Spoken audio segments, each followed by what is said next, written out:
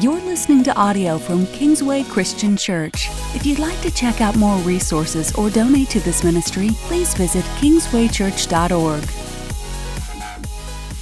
Welcome to A Step Further, a weekly podcast of Kingsway Christian Church, where we take what we talked about on Sunday a step further. My name's Andy Lynch, filling in for Matt Nickerson this week. And if you joined us on Sunday, you may remember what I took away from the message. I stood on stage at the end of the service, sending everyone home with the phrase, "no comparison." That continued to ring throughout my mind Sunday morning, and it continues to do so as well. No comparison. As I was preparing for this podcast, I asked my 10-year-old son, Nathan, what should I talk about that involved that phrase, no comparison? First, he said sports. What 10-year-old boy wouldn't say that? He loves sports. I love sports. He told me about a story that we read about Tony Dungy in his book that talked about how many of Tony's teammates on the late 70s Steeler teams were Christians. And while that's true, it didn't really line up with no comparison. We won't talk football here. Then he reminded me that the Bible verse for the week that he's studying involved, yep, you guessed it, comparison. Isn't that great when our kids connect the dots? In fact, we had just read through it yesterday. It's in Exodus chapter 20. You may know it as part of the Ten Commandments. It's actually the last one. And to me, it's a little different than the first 9. If you're not familiar with the Ten Commandments, the first 4 talk about how we honor God. Things like having no other gods, making no images to worship, not misusing God's name, and keeping the Sabbath, his day of rest, holy. The next 5 are how we treat one another outwardly. Do we honor our parents? Do we not kill people or commit adultery or steal or lie? Those are all actions that could hurt other people, and they're pretty apparent. They're pretty external. Although Jesus, later in the New Testament, says all those actions spring out of the heart, and they start internally. But the 10th commandment, the one that's my son's Bible verse for the week, is very internal to start and may never become external to the naked eye. Take a look. There's a couple sentences that are needed to describe it. You shall not covet your neighbor's house. You shall not covet your neighbor's wife, or his male or female servant, his ox or donkey, or anything that belongs to your neighbor. As you hear that, you might say, I don't really connect with that. I don't covet my neighbor's wife, or I don't have servants, or my neighborhood doesn't allow oxen or donkeys. But then that last line, don't gloss over it. Don't covet anything that belongs to your neighbor. And as we read in the New Testament later on, when Jesus was asked, well, who's my neighbor? He revealed it's anyone, really, that comes in contact with us. Do people know when you're coveting their house or their job or the promotion that they got instead of you? Do people know when you're coveting their position in life, their success? At least that's what it appears to you. They may, but they may not. They might think you're a good friend and that you guys get along really well, or they might just see a smiling face and not realize the hurt that is inside of you, of me, as we covet. Yet God thinks it's pretty important, I guess. He put it right there in the 10 Commandments because he knows the pain that comes from coveting. No comparison. If the 10 Commandments really are God's plan to live a fulfilling life for his people, to walk the way that we were intended to walk after the Garden of Eden when sin has invaded this world, then we, as followers of Jesus, as lovers of Yahweh, the God the Father, we need to take them seriously too. And what I've found in my time on this planet, I used to be able to say short time on this planet, but I don't know if I can use that short word anymore.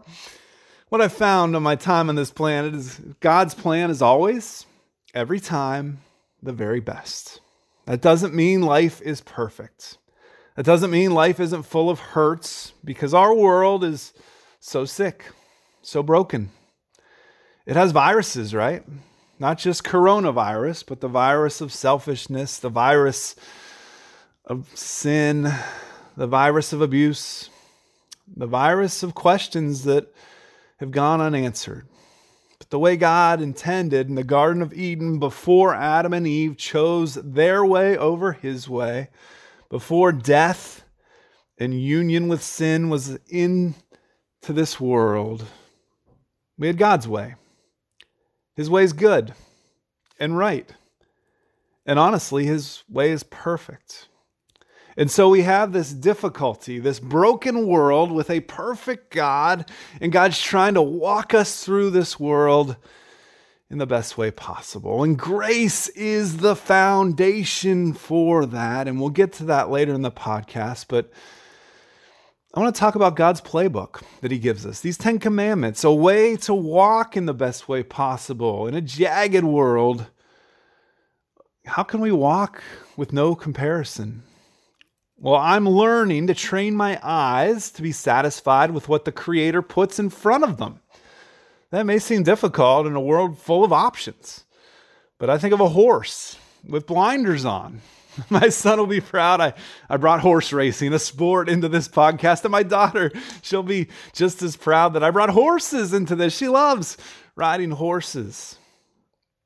I'm not aware of compare when I have blinders on. The horse is not aware of compare. I'm just focused on where God wants to guide me. And as I train my eyes and my mind and ultimately my heart to have no comparison, I find that this new life with God has no comparison. There's adventure and purpose where there used to be longing and dissatisfaction, wanting the next thing. Instead of longing for the things of this world that I think will make me happy, and when I get them, they don't, and I want more, we get to witness transformation that carries on to eternity as we sit with our Creator, our Father, who gave us this beautiful way to live, and we listen to his voice, and we act when he says act, and we walk when he says walk, and we turn when he says turn.